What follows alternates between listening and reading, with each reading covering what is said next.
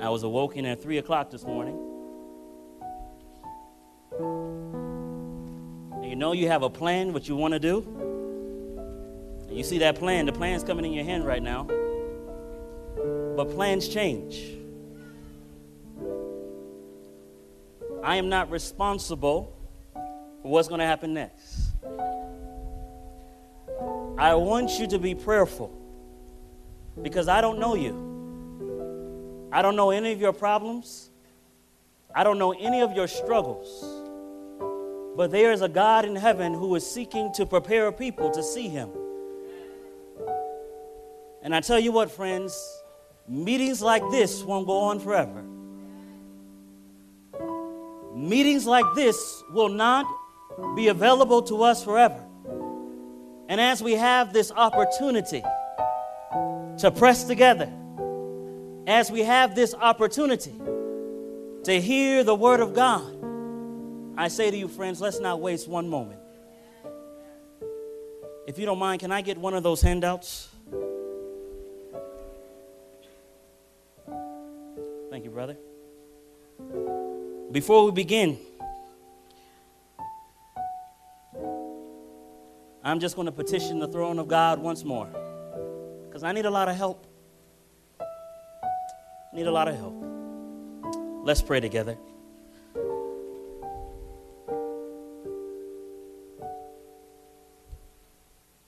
Dear Father in heaven,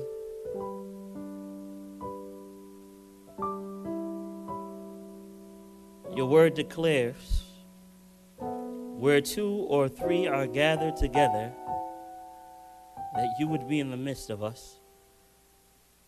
And Father, the question is, do we really believe that? For there are more than 2 or 3 gathered here, Lord. Your word declares, if any man lack wisdom, let him ask of God, that giveth to all men liberally and upbraideth not, and it will be given. And Father, now we need wisdom.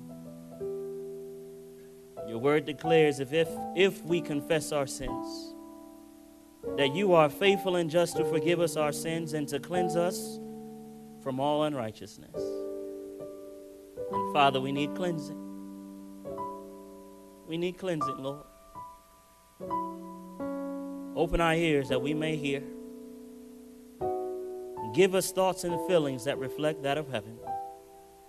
We pray this in the name of Jesus. And we claim the merits of his holy and most precious blood. Amen.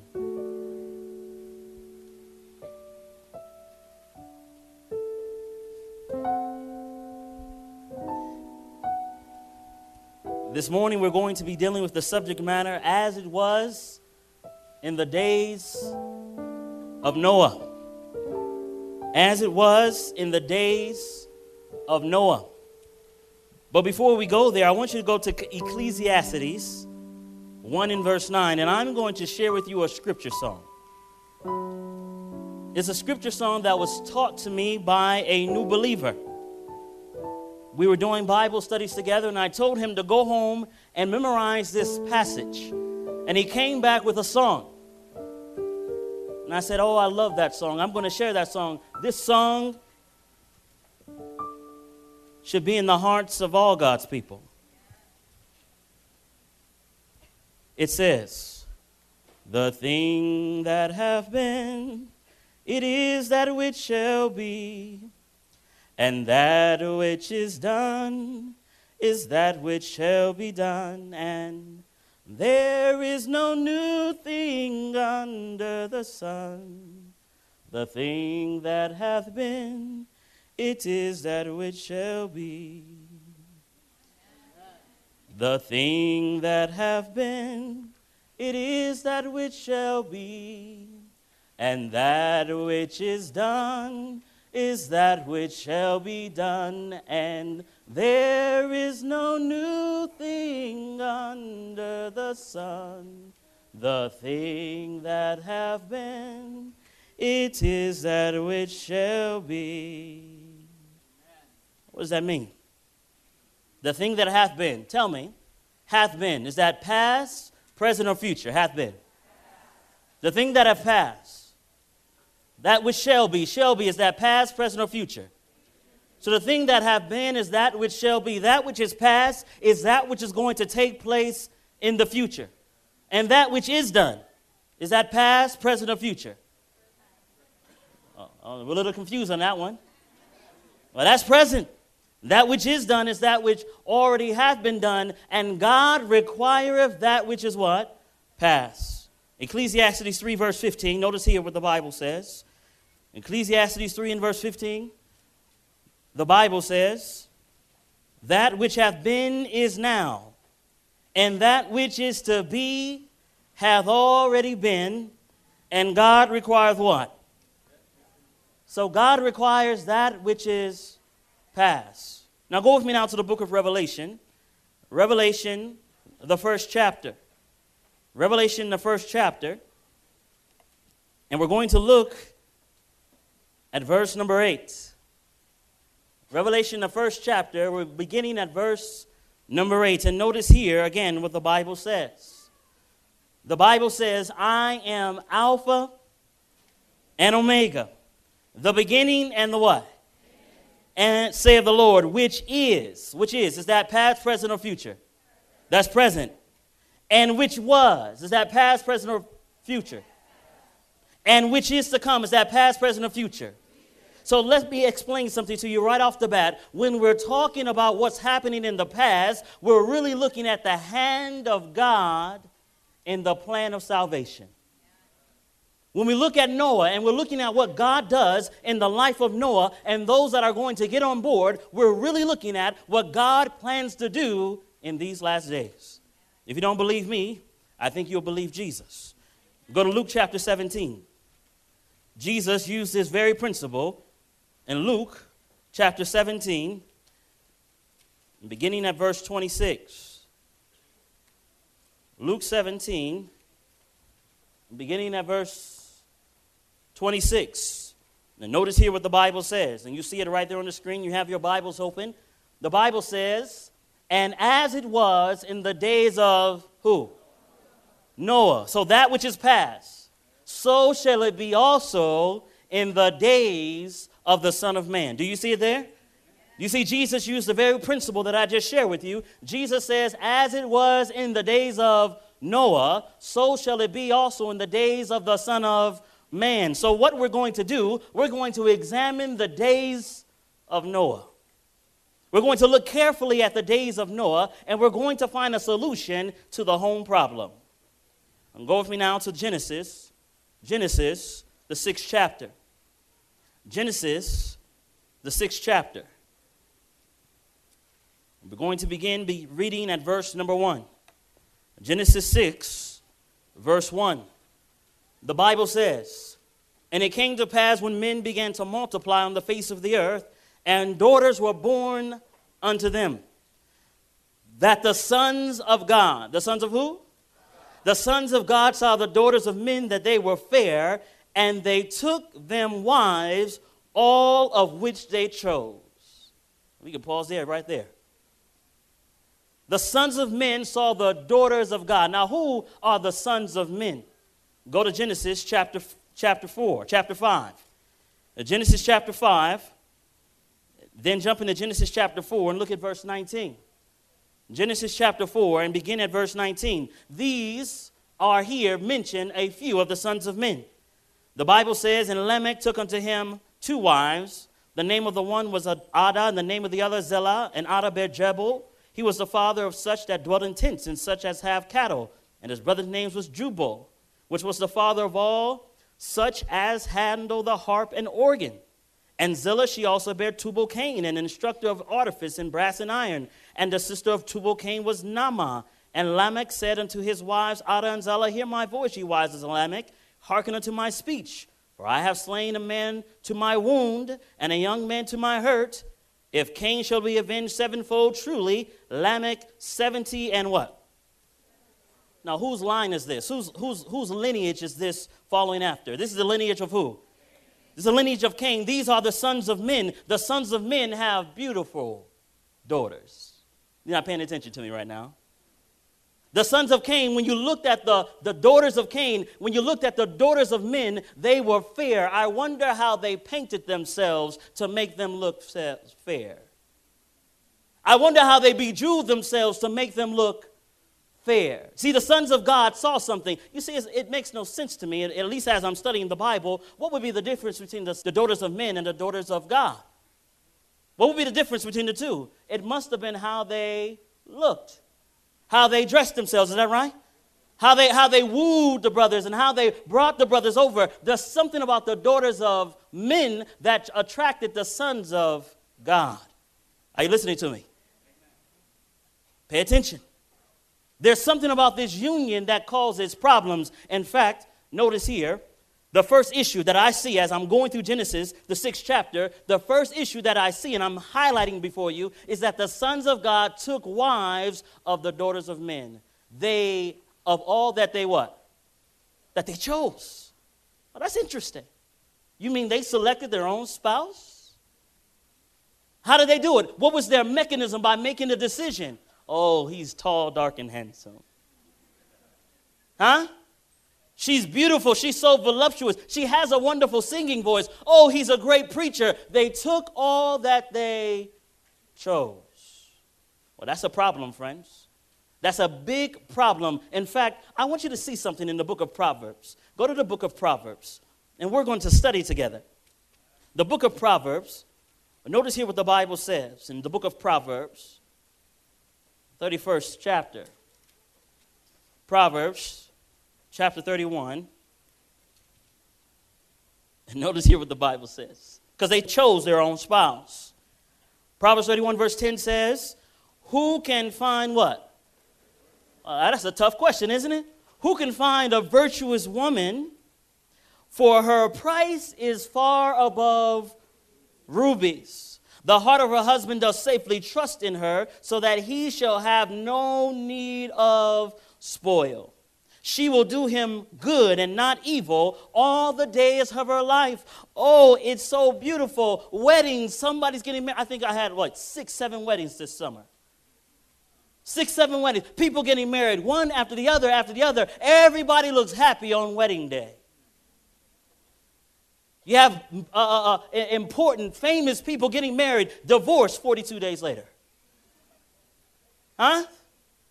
What is it about finding a virtuous woman, finding someone that can actually be a safe place for a brother to have his heart? This is not safe. You know, I've in my mind, made up in my mind that sometimes something beautiful can be really dangerous. Are you listening to me, brothers? I'm trying to give you warning.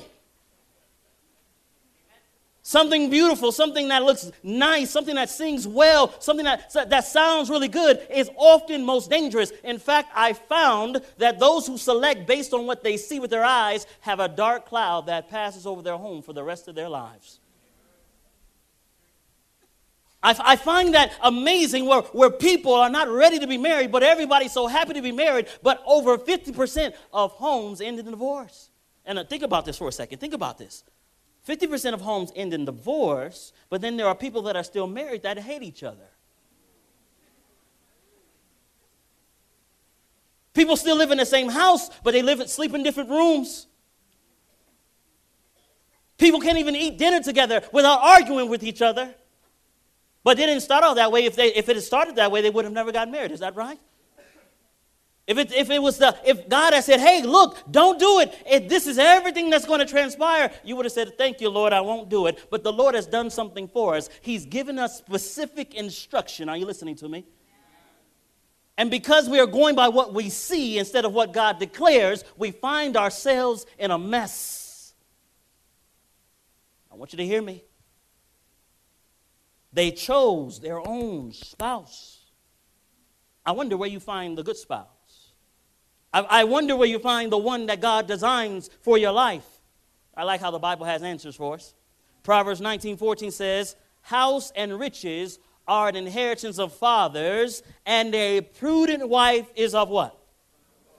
So if you are a brother and you're looking for a spouse, or if you're a sister and you're looking for someone to be near to you and love you and to hold you and so forth and so on, where you need to look is not out here. Somebody came here looking for someone to get married to. You're in the wrong place. You're looking in the wrong place. Where should you look? The Lord. I remember being at Oakwood College, and, everybody thinks they're supposed to get married when they go to college. And I remember walking by the women's dormitory, and I'm thinking, man, I wonder if my wife's in there. I mean, don't you have thoughts like that? You're single, you want to know, right? So I'm walking by, and I'm thinking, and an impression comes to my mind. Your wife is not on this campus. Really? My wife's not on the campus. Do you know what happened from that point forward? I didn't even look anymore. Are you listening to me? Didn't even look. Your wife is not on this campus. Clear instruction. No more. Not looking. Beautiful girl come talk. Hey, Andre, how you doing? Can I get you? Nope.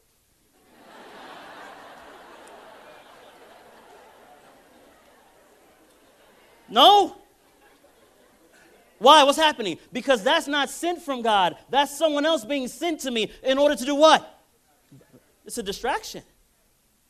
See, I want to go to God. I need God to instruct me of who I should be in oneness with. See, he knows me best. Is that right? He was there and he formed me in the womb. He knows who it is that is supposed to be by my side to go through the wars that I go through every single solitary week. No ordinary girl will do. You have specific instruction.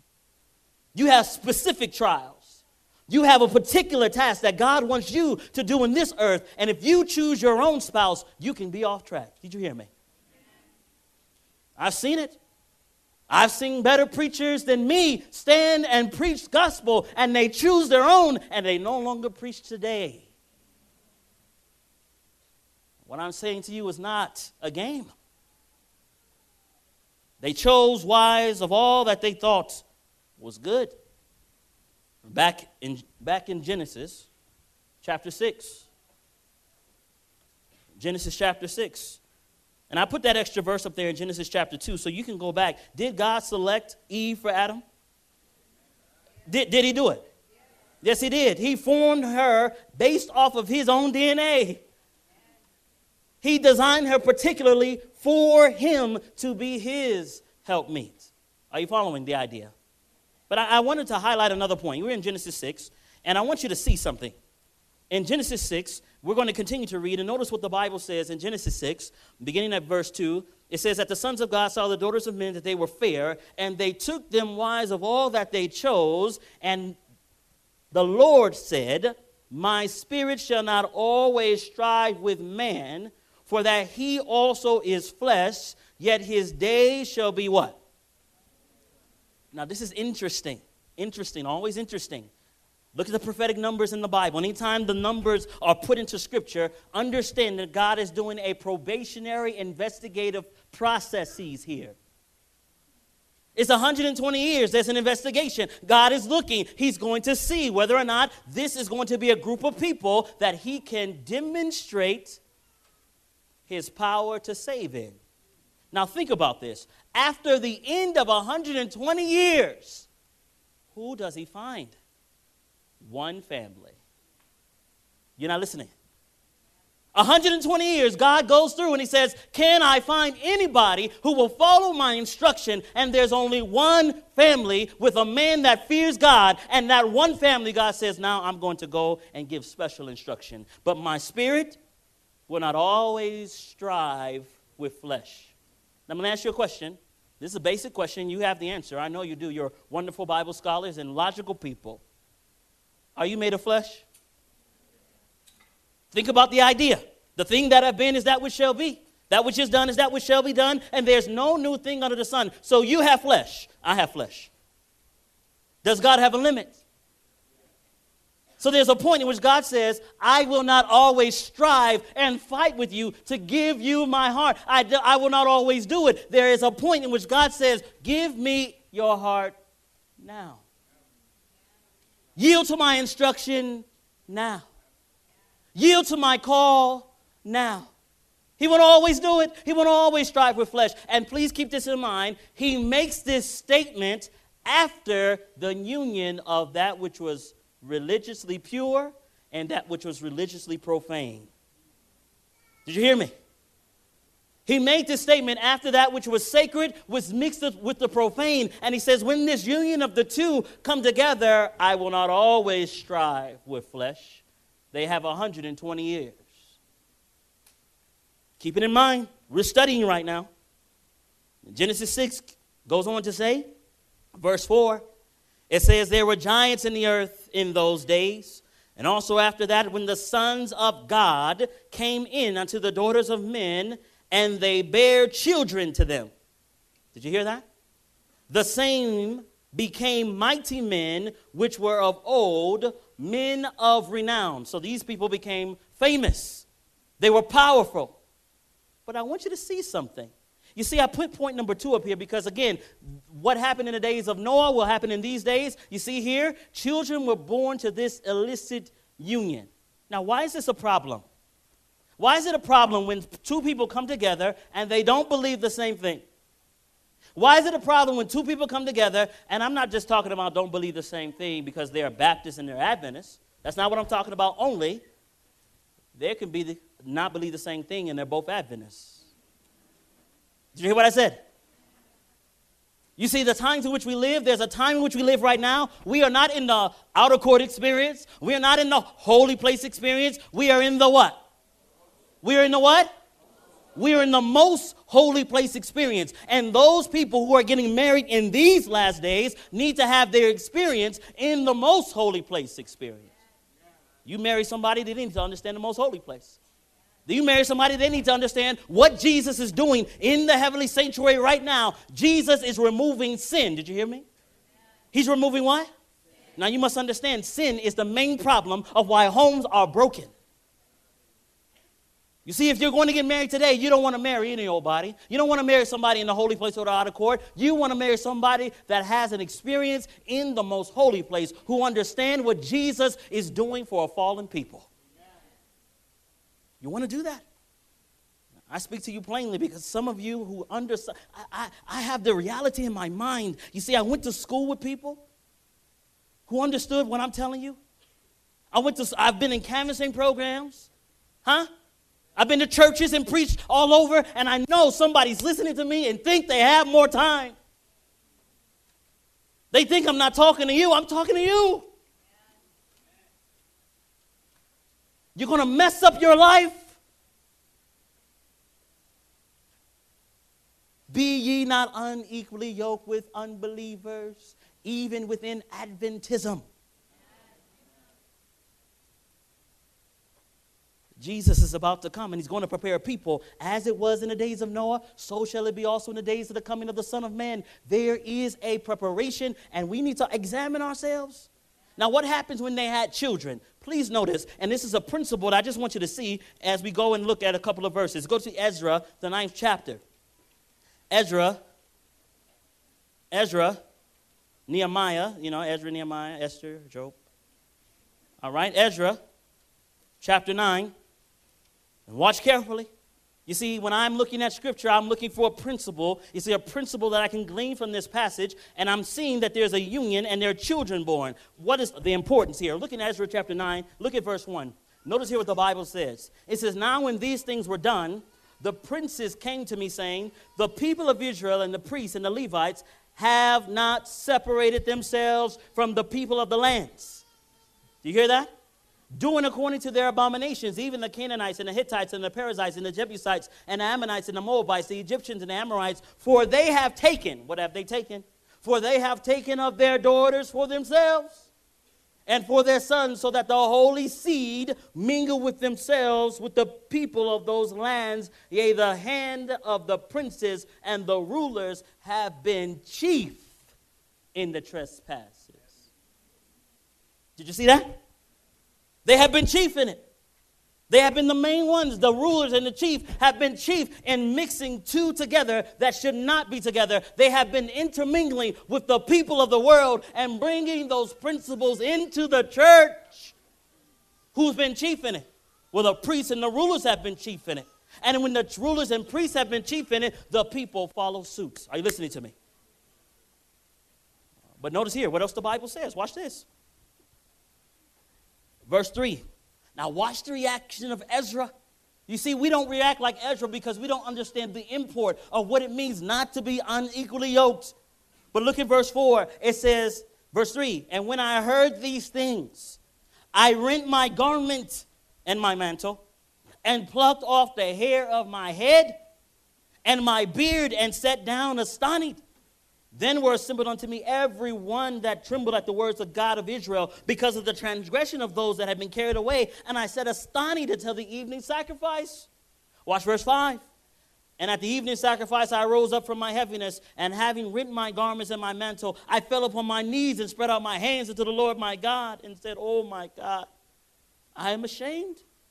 And I blush to lift up my face to thee, my God, for our iniquities are increased over our heads, and the trespass is gone up into what?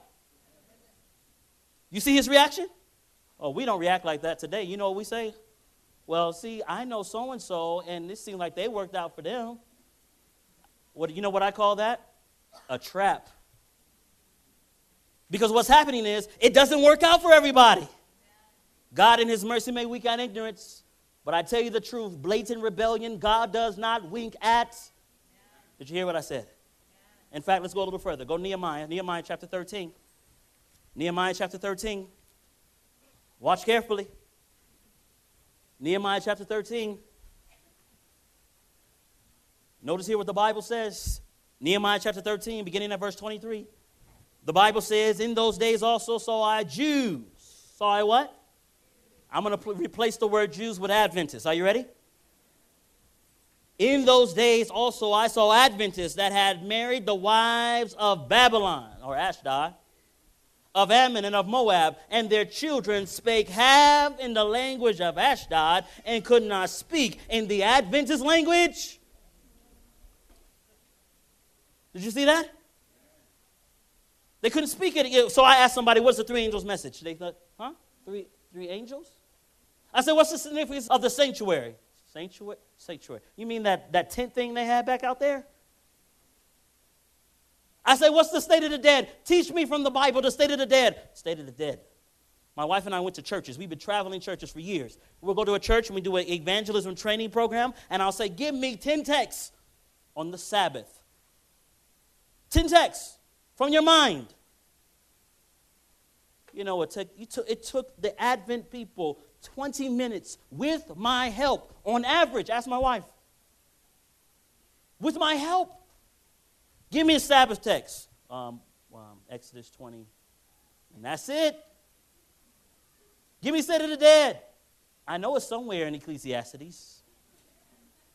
Half in the language of Ashdod, and could not speak the Advent language. I say, what's the significance of the most holy place? Somebody says, well, Jesus is he's cleansing from sin. What does that mean? Tell me, what does it mean? What does it mean that he's in heaven cleansing from sin? What does that mean to you practically today? What does that mean on a practical level when you're in your kitchen and you're making your food? What does it mean that he's in the most holy place cleansing it from sin? What does that mean with how you raise your children? What does that mean? You see, we don't know what it means. It's a theory, an intellectual assent to information, but our hearts are far from the reality of the gospel being seared into our hearts and minds. So they had children, great men, great intellect, rulers and teachers in the land, but they had no idea about God. They had no idea about God's requirements, what God desires for them. So we're here on planet Earth, 167 years after he moved into the most holy place, still counting, and I'm telling you, we're here too long. I pause here to make an announcement. We're here because we love Satan more than we love Jesus. Did you hear what I said? We're here because we love Satan. Why am I preaching? You know in heaven there will be no preachers. There will be no one say, know the Lord. You know why I have to preach? Because somebody in this room doesn't know him. In a lost condition. Somebody doesn't know Jesus, so a man must stand up here and preach. It's not a game. We get up and we're done, and when we're done, everybody's just talking and talking as if God doesn't come into this place. We don't understand. Know ye not that to whom you yield yourselves servants to obey? His servants ye are to whom you obey, whether of sin unto death or obedience unto righteousness, Romans 6:16. Don't tell me you love Jesus and still do what you want to do when you want to do it, how you want to do it. Don't let nobody tell you what to do. Don't tell me you love Jesus when you do that. He doesn't believe that. But Jesus is having a problem. There are children that are born into the Advent people have no idea who we are. But in fact, let's go Psalms 106. Watch this now. Psalms 106. Psalms 106. Watch carefully the passage. Psalms 106, starting at verse 34. Watch carefully the passage, friends. The Bible says, they did not destroy the nations concerning whom the Lord commanded them, but were mingled among the heathen and learned their what? In other words, they were educated by Babylon instead of educating Babylon. They learned their works, goes on to say, and they served their idols, which were a snare unto them. Yea, they sacrificed their sons and their daughters unto devils, and shed innocent blood, even the blood of their sons and their daughters, whom they sacrificed unto the idols of Canaan, and the land was polluted with blood, violence. Now, I ask you a question. Now, many of you don't take your children to Moloch and have an altar and take a knife and kill. Is that right? You don't do that. Is that right? What would be the type of that today? Well, the type of that would be very simple. If I go to a school, an institution, listen to me. If I go to an institution, I don't care if they put the name Adventist on it. I don't care if they put the name Baptist on it. I don't care if they put the name Christian on it. But if you go to any institution that teaches worldly philosophy and religion together, that's Babylon. Did you hear what I said? You can't take the world and bring it in. Now, if you're understanding science and you're doing all these different things, fine. But I understand that there's a teaching now where you don't even believe the first 11 books of the Bible, or first 11 chapters of Genesis. Don't believe in creation. Well, that's science falsely so-called. You understand the idea? But if you're going and you want to study true education and you want to go on nature and you want to understand the science of how things work, fine, brothers and sisters. But don't bring that stuff into the church that is false and purely from Babylon, from Socrates and from Plato and Origen and Clement. We don't need it. We're not going to finish the work that way. You see, we've been borrowing from these pagans and bringing paganism into God's people, and that's why we are still here. Are you listening to me? I know what I'm saying. I know what I'm saying may or may not make sense, but I'm trying to help you understand that if we don't get this stuff out of our homes, we're talking about more chaos. But wait, there's more. Notice what else the Bible says. Verse 39. It says, thus they defiled with their own works and went a whoring with their own what? With their own inventions? You mean with their own creation? So we come up with a combination of Willow Creek and Adventism and bring it and blend it together. Is that going to work? It's not going to work.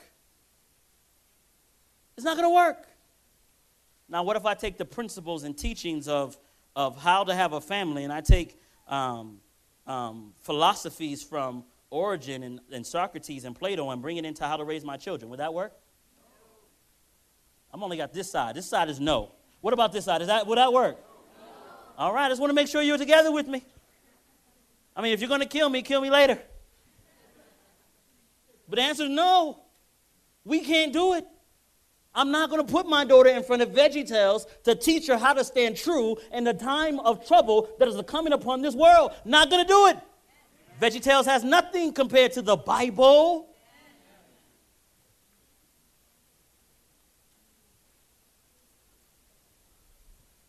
Notice now, I want to share something with you.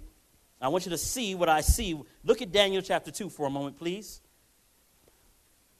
Daniel chapter 2. I want you to see this. In Daniel chapter 2, looking at verse 41. I want you to see something because there's an imagery that is used here in Daniel chapter 2 that we need to pay attention to. In Daniel chapter 2, beginning at verse 41, the Bible says, it says, "And whereas thou sawest the feet and toes, part of potter's clay and part of iron, the kingdom shall be divided, but there shall be in it of the strength of iron, for as much as thou sawest the iron mixed with miry clay. And as the toes of the feet were part of iron and part of clay, so the kingdom shall be partly strong and partly broken. And whereas thou sawest the iron mixed with miry clay, they shall mingle themselves with the seed of what? But they shall not cleave one to another, even as iron is not mixed with miry clay." So I'm going to put this on the screen. I'm going to go fast with this because I think it's just something you need to be aware of. The iron is always, in this passage, the iron is the legs of Rome. Is that right? The legs of Rome. Now Rome, pagan Rome, goes now into the feet of iron and clay. It's a secular power. Does everybody understand the idea? When I say secular, I don't mean that they didn't believe in some mythology or some god of some sort, but it's not God's power. It's not Christian. But now I'm going to put something on the other side.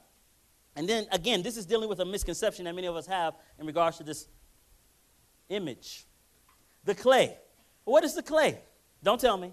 We're going to go to the Bible. Is that okay? Let's go to the Bible. We're going to look in Jeremiah chapter 18. Jeremiah chapter 18. Remember, we're still on this point in which they had children, and out of this union was brought something that was unacceptable to God. Jeremiah chapter 18, and look at verse number 4. Jeremiah chapter 18, and we're going to start reading at verse number 4. Notice here what the Bible says. The Bible says, "And the vessel that he made of clay was marred in the hands of the potter. So he made it again another vessel, and seemed good to the potter to make it. Then the word of the Lord came to me, saying, O house of Israel, cannot I do with you as this potter, saith the Lord? Behold, as the clay is in the potter's hand, so are ye in my hand, O house of what?" So in this passage, what is the house of Israel likened unto? Likened to clay. Go with me now to the book of Isaiah chapter 64. Isaiah 64. Isaiah 64. And we're beginning at verse number 8. Again, just highlighting this idea, what this clay represents. Isaiah 64, beginning at verse 8, it says, "Now, O Lord, thou art our Father, we are the clay, thou art potter, and we are all the work of thy hand." Again, the church is being equated to clay, being molded and moved by the potter himself. Go to Romans 9. Romans 9 now. Romans chapter 9. And if you write these down, you'll be all right. Romans chapter 9, and beginning at verse 19. Romans 9, and beginning at verse 19. Please notice here what the Bible says. The Bible says, "Thou wilt say unto me, Why doth he yet find fault? For who hath resisted his will? Nay, but, O man, who art thou that replies against God? Shall the thing formed say to him that formed it, Why hast thou made me thus? Hath not the potter power over the clay, and of the same lump to make one vessel unto honor and to another dishonor? What if God, willing to show his wrath and to make his power known, endured with long suffering the vessels of wrath fitted to destruction, and that he might make known the riches of his glory on the vessels of mercy, which he had afore prepared unto glory? Even us, whom he hath called, not of the Jews only, but also of the Gentiles, as he saith in Hosea, I call them my people, which were not my people, and her beloved, which was not my beloved. And it shall come to pass, that in the place where it was said unto them, ye are my people, that they shall be called the children of who? So here, Paul uses the same language that we find in Isaiah and Jeremiah to equate the people of God in his time as clay. So when we're looking at this feat of iron and clay, we're really looking at a union of a church with a state. Are you listening to me? But please go back to Daniel for a moment, and I'm going to explain to you why this is so important. Ezekiel, Daniel, go back to Daniel. Daniel chapter 2. Daniel chapter 2. Notice here what the Bible says. Look at verse 43. It says, and whereas thou sawest iron mixed with miry clay, they shall mingle themselves with the seed of men. They shall not cleave one to the other. Now, what's that word cleave? Where's that word cleave first mentioned in Scripture? Where's it first mentioned? Genesis. When a man shall leave his father and his what? And then they shall what? Cleave one to the other. And the two shall be what? One flesh. Now, do you see, and I just want you to see the imagery. God purposely uses language that is intimate of marriage in Daniel chapter 2 to describe the last generation that will be upon the earth foundationally as if marriage were the foundation of the problem. Do you see it there? He uses the word cleave. He uses the words mingle. This is not talking about the European kings marrying each other and getting all, no, that's not what it's talking about. This is talking about church and state. It's talking about those who claim to be righteous and those who are unholy mingling together. And in Daniel chapter 2, listen to me. Once the holy and the unholy mingle together, what is the next thing you see in this vision? A rock cut out without hand. Are you listening to me? The next thing you see, when the sacred and profane mingle together, there's a rock cut out without hands, and it smashes the foundation of the image, and God sets up a new kingdom. Now, I say that as a interesting point, not as my main point. I want to pass this, save me a little time. I wanted to go to Joshua. And again, I'm highlighting this principle of what God does when the two come together. Joshua 23. Verse 11. Watch again the principle.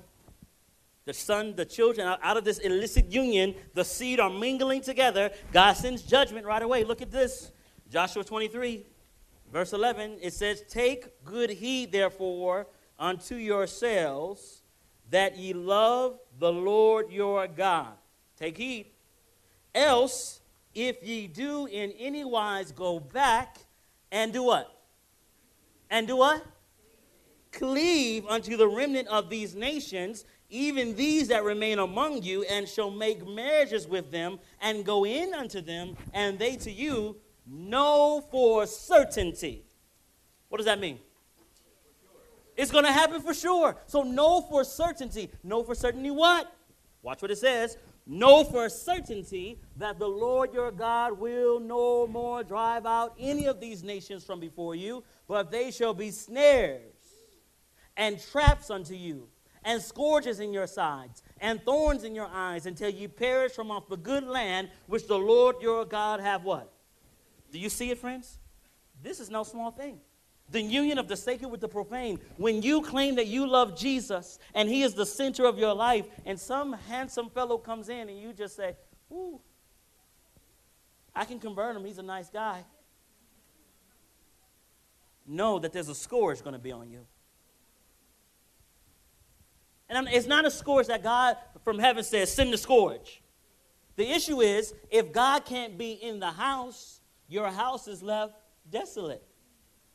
If God is not in the home, there's no way that you can have peace in that home. Now watch this. Here's a temperature gauge. If you got up this morning and you argue with your wife, just know Jesus stepped out of the room for the time. You can't argue with your wife and Jesus be in the room. You can't disrespect your children and Jesus be in the midst of that. It can't be done. So you gauge it. Are you being kind, gentle, loving? Are you taking out the trash? That's not a small thing. Are you washing dishes? Are you opening the door for your wife? These small things, they look small, they look inconsequential, but these things are a reflection of whether or not you've been with Jesus. Because you know if Jesus was here, he'll open the door for your wife. If Jesus was in the room, you know Jesus would take the towel and start washing the dishes. He wouldn't walk in and say, woman, I've been working all day. What's wrong with you? Right? Now, he might have a conversation later. Sweetie pie, is there anything I could do to assist you? He might do that. I tell you, friends, the wife that you have, the husband that you have doesn't belong to you. It came from God. Now, someone says, well, I don't think my husband came from God. Now, you're laughing. It's not funny. I've had people come to me directly, Brother Andre, I don't love my husband anymore. And they said to me, Andre, I don't love my husband anymore. Does God want me to stay with someone that I don't love? Well, how do you answer that? I haven't been married that long, right? How do you answer that? Someone is really serious. I don't love him. And you know that if you answer that question wrong, they will walk away and they will leave their children and their husband to go do what they want to do. What do? What do you say? What happens when love no longer is in the home? I tell you what, right now we're dealing with the foundation. The husband and wife, don't choose the one that you want to choose. Let God do what? I think you got the point. Don't choose who you want to choose. Let God choose for you. But there's more. And notice what the Bible says in Genesis chapter 6. Go back there with me. Genesis chapter 6. Time is fleeting from me. Genesis chapter 6. Watch carefully now. In Genesis chapter 6, notice here what the Bible says. Beginning at verse number 5. The Bible says, and God saw the wickedness of man, that it was great in the earth, and that every imagination of his thoughts, of his heart, was only evil. How often? And it repented the Lord that he had made man on the earth. Now, I never understood what that verse meant until this week. Never. I didn't understand what it means that it repented the Lord that he had made them. It's almost as if, and listen to me, I have a friend. You know, you bring people close to you. Are you listening to me? You start a school, you bring people close, you pick them off the street, you don't have to do nothing special to come. I'll teach you how to be a Christian. I'll show you how to walk the ways of righteousness. I'll do what I have to do to get you to the place. And if that person turns their back on you and stabs you in the back, it grieves me that I even started a school. Did you hear me? It grieves me. It grieves me. And I'm thinking, oh, if my child, my daughter, she's only 5 years old. What if she one day says, Andre, Daddy, I know she's not going to say it. I know she's not going to say it. But one day she says, Daddy, I don't believe in Jesus. I don't believe in the sacrifice of Jesus. I don't believe in the sanctuary. I think you're crazy. I think mommy's crazy. Do you know what it will be? It will be grieved. It would have grieved my heart that I would have even brought her into the world. Are you listening to me? Do you understand the pain? God is in heaven. He creates man for his communion, and mankind itself says, we don't want you. And today in this room, someone's saying this. Even though they hear exactly what I'm saying, they understand exactly what I'm saying, and they say, not right now, God. It grieves his heart. He saw that the imaginations of their heart was only evil continually. Now watch this. Jump down to verse number 11. The earth also was corrupt before God, and the earth was filled with what? And God looked upon the earth, and behold, it was corrupt. For all flesh had corrupted his way upon the earth. And God said unto Noah, the end of all flesh is come before me, for the earth is filled with violence from them, and behold, I will destroy them from off the earth. Now what we're going to do, we're going to go back in time very quickly. And as we go there, I want your mind to go there, and we're going to trace this principle all the way back to Noah and into our time. So go to Ezekiel, the 28th chapter, very quickly, please. Ezekiel, the 28th chapter. Watch carefully. Ezekiel, the 28th chapter, and we're looking at verse number 12. Watch carefully. Ezekiel 28, verse 12, the Bible says, Son of man, take up a lamentation upon the king of Tyrus and say unto him, Thus saith the Lord God, Thou sealest up the sum full of what? Full of what? Think about this. Full of wisdom and perfect in, jump down to verse number 16. Remember, he's full of wisdom. Verse 16 says, By the multitude of thy merchandise, they have filled the midst of thee with what? Now remember in Genesis chapter 6, it says that the whole earth was full of violence. And here in Ezekiel 28, it says that he was first full of wisdom, but now he's full of, what is it that made him full of violence? Look again at the verse 16. By the multitude of thy merchandise, by the multitude of thy what? They have filled the midst of thee of violence. Let me ask you a question. Who gave him his merchandise? That's right. Look at what it says. Look at verse number 13.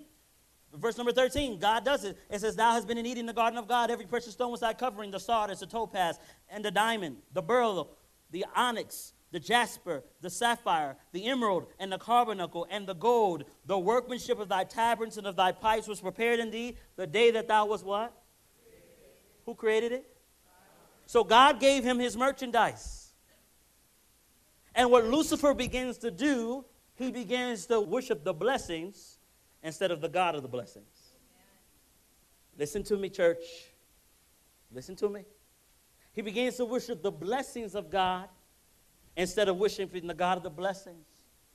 So now when you see in Genesis chapter 6 that the earth is full of violence, it's telling you that the world began to worship that which was created instead of worshiping the Creator. But wait, there's more. Go to John, the 8th chapter. Now, the word violence, when I first think of the word violence, I think of a guy with an Uzi or a gun. I think of a sword or some type of spear, some type of weapon. Is that right? That's the first thing that comes to my mind. But I want you to see something. Look at John chapter 8. Look at verse 44. Notice here what the Bible says. I actually have it here on the screen. It says, Ye are of your father what? And the lust of your father ye will do. He was a what? A murderer from when? Wait a second. When I first read this verse, I was confused. What do you mean he was a murderer from the beginning? I don't remember him murdering anybody in heaven. It says that he was a murderer from the beginning and abode not in the truth, because there is no truth in him. When he speaketh a lie, he speaketh of his own, for he is a liar and the father of it. Is that right? Now wait. Now in Revelation chapter 12, you have this dragon. And he takes 1/3 of the stars down with his what? With his tail. Now in Isaiah chapter 9, verse 15, it says, The ancient and honorable, he is the head, and the prophet that teaches lies, he is the what? Watch carefully what we're going to do. I need you to put your biblical mathematics on, all right? Here we go. 1 John 3:15 says, Whosoever hateth his brother is a what? Are you thinking with me yet? Whoever hates his brother is a murderer, and ye know that no murderer hath eternal life abiding where? In him. All right, watch this now. Lucifer was a murderer from the beginning. My question is, how do I know that Lucifer actually hated God? Watch. I want you now to go to the book of Proverbs. The book of Proverbs. Proverbs, the 18th chapter. How do I know Lucifer hated God? And it's not something that we made up, right? Proverbs, the 18th chapter, beginning at verse 8. Proverbs 18, verse 8. Please notice here what the Bible says. The Bible says, the words of a talebearer. Some of you has New King James. It might say the words of a whisperer. Are you paying attention? The words of a talebearer are as wounds, and they go down to the innermost parts of the what? In other words, they make you sick. I thought about this. This week was probably one of the worst weeks of my life. And as I heard the news that came to me, I literally could not eat. because the words were so horrible in my heart. The pain was so hard, I couldn't eat. I couldn't even chew a piece of food. It couldn't go down. My friend had betrayed my trust. Couldn't eat. Couldn't eat. The words of a terrible are as wounds. They go down into the innermost parts. Now watch this now, Proverbs 26. Go to Proverbs 26. Now you be careful now, because when we read this verse, you're going to be responsible.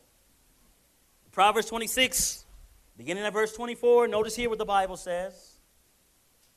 It says, he that hateth dissembleth with his lips, and layeth up deceit within him.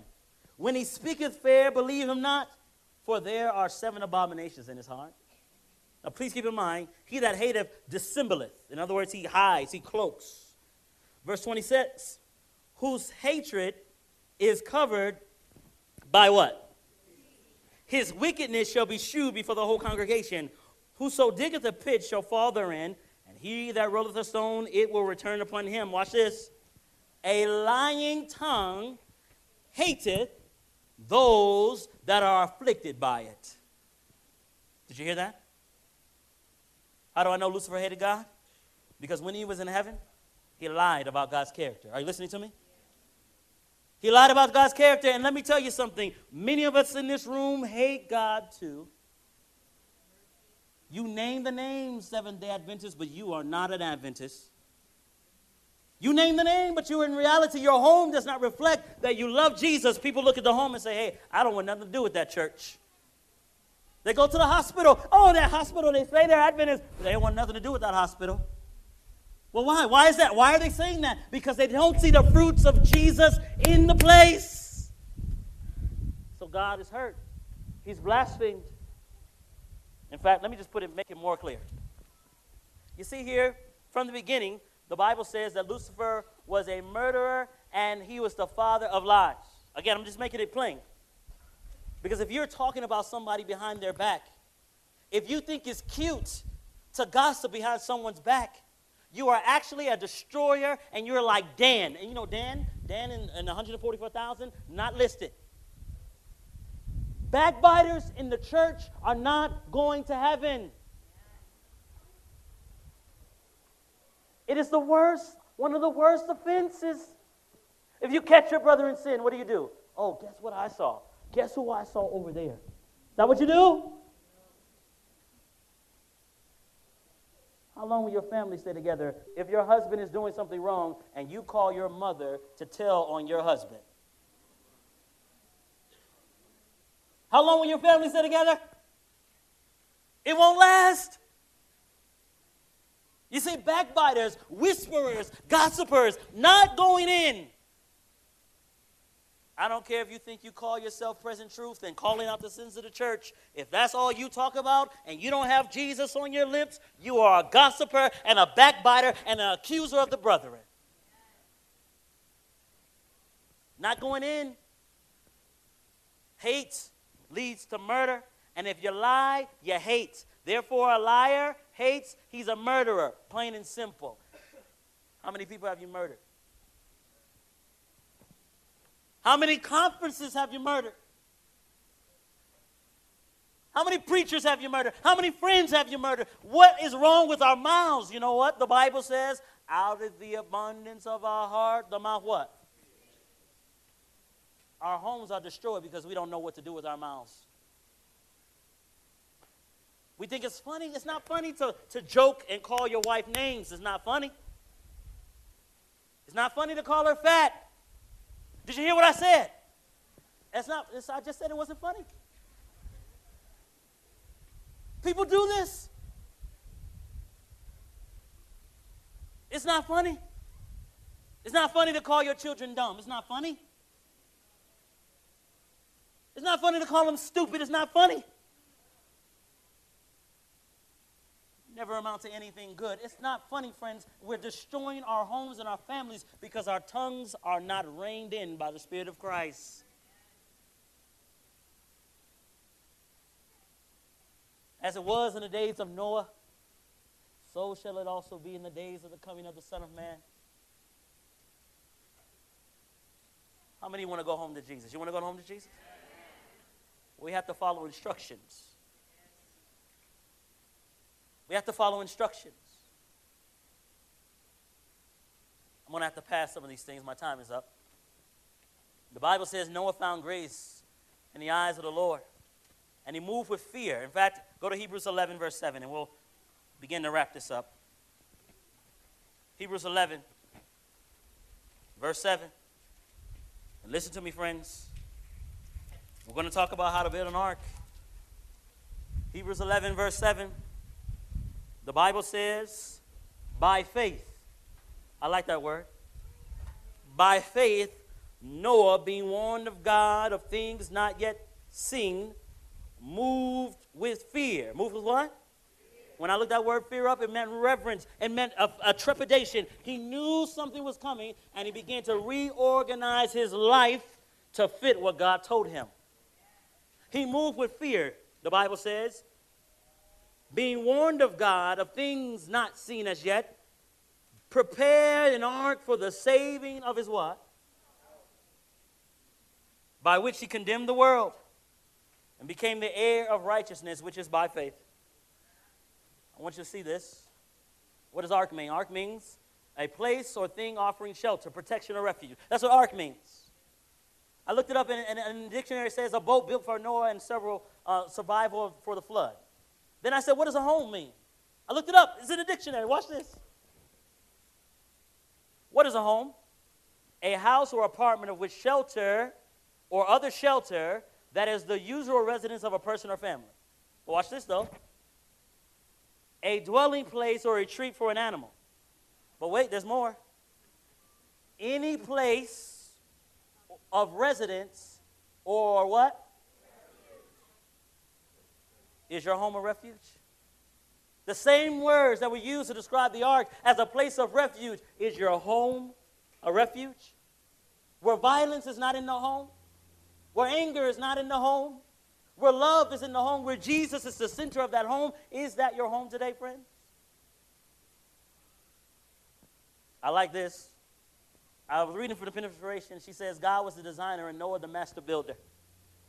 It was constructed, talking about the ark, like the hull of a ship. Watch this, though.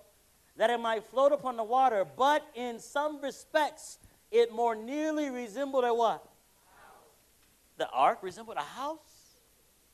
You mean as he was building, it was a symbol of a home. And it says that when Noah built this home, it was a reproof to the world that Jesus was about to come. You're not listening to me? You see, when we build the home and we build this ark, every strike of the hammer is telling the world Jesus is about to come. See, our homes don't reflect the reality. We say with our mouth we believe the three angels, but we practice as if we're going to be here another 150 years. Do you believe Jesus can come in this generation? Yes.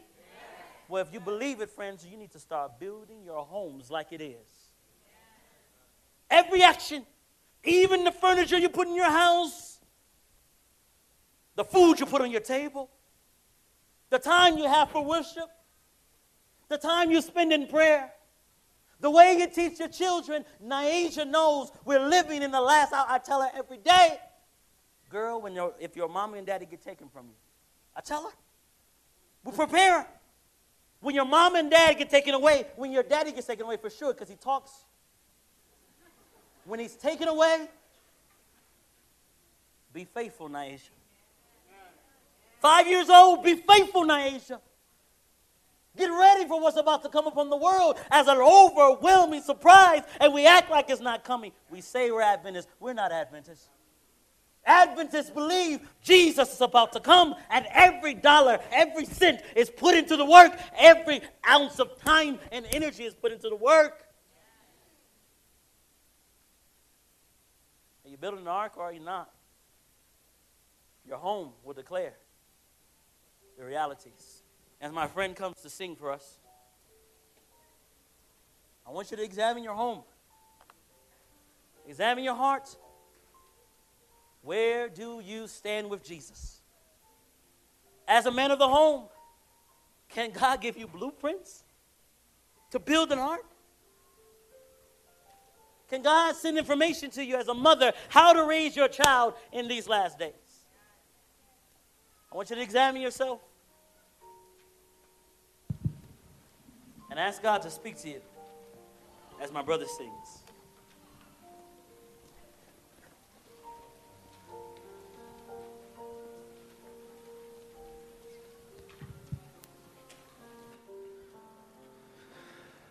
The Savior is waiting to enter your heart. Why don't you let him come in? There's nothing in this world to keep you apart. What is your answer to him?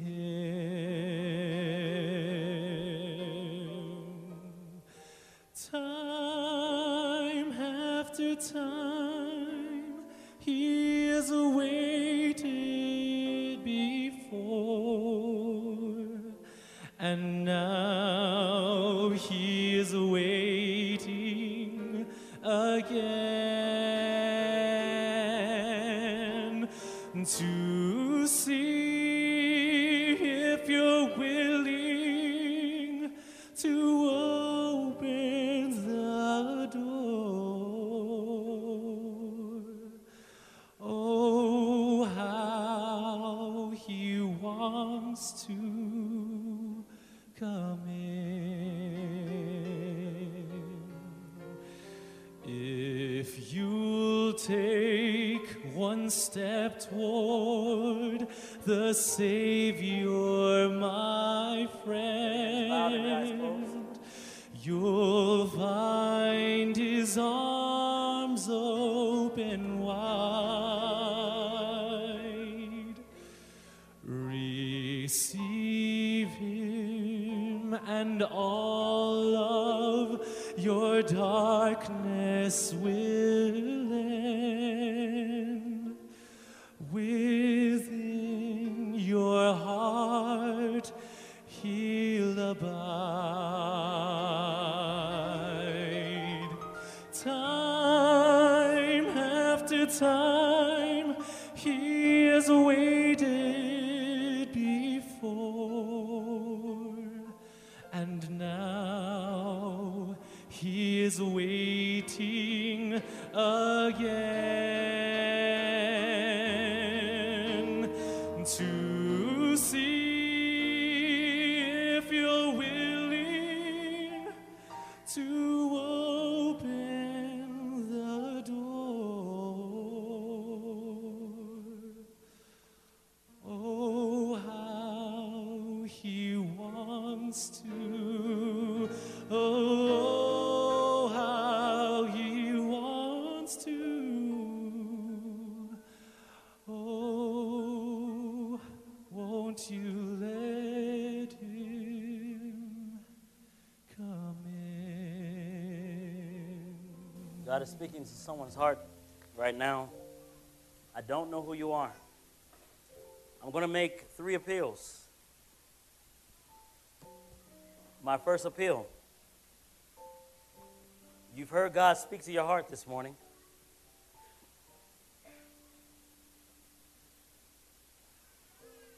And you want to give God your heart for the first time. For the first time. I'm not talking to everyone. I'm only talking to the one that God is calling you. You want to give God your heart for the first time. I just want you to raise your hand where you are. You want to give your heart to God for the first time. Every head is bowed, every eye is closed.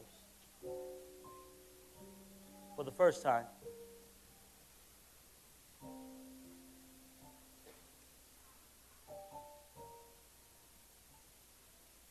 You're waiting for the next person to move, or you're waiting for the next person to raise their hand? I'm talking to you.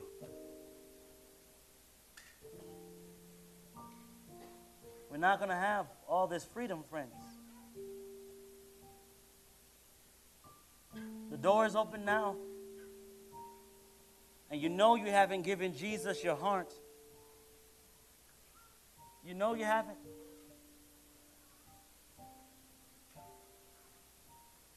You know you haven't. Just slip your hand up where you are.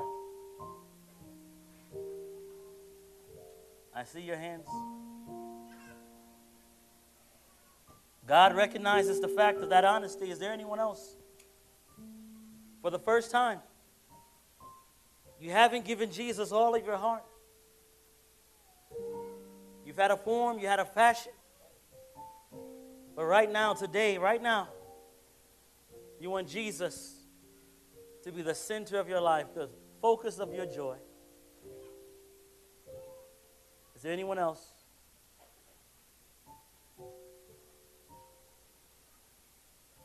My second appeal.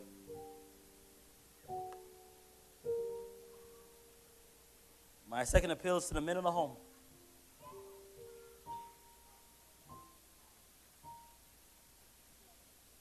We need to take our jobs back. We need to get the blueprints from heaven on how to raise and lead our families. If you want that responsibility as the man of your home, just stand where you are. Stand where you are.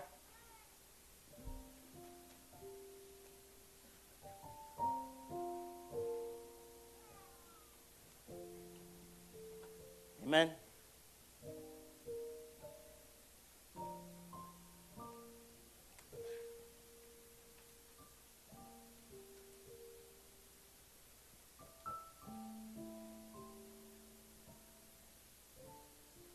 Men, we need to take our jobs back.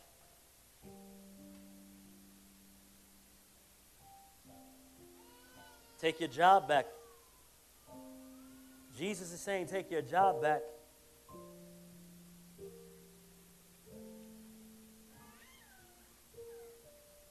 Take your job back.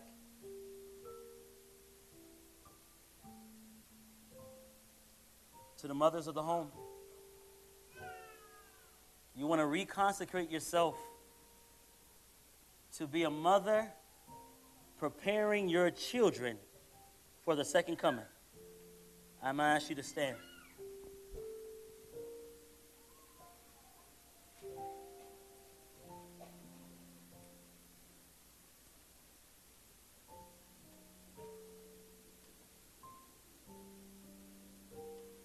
God sees it, friends. This is not a game.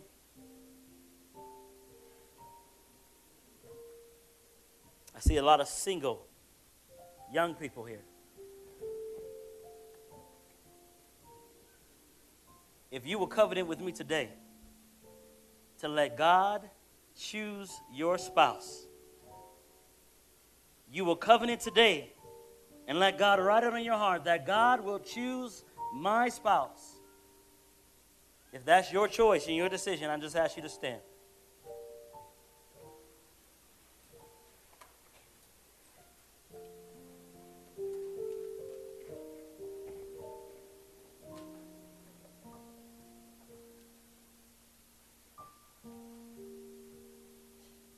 Father, you've seen those that have given their heart to you again for the first time. You've seen the men that want their jobs back.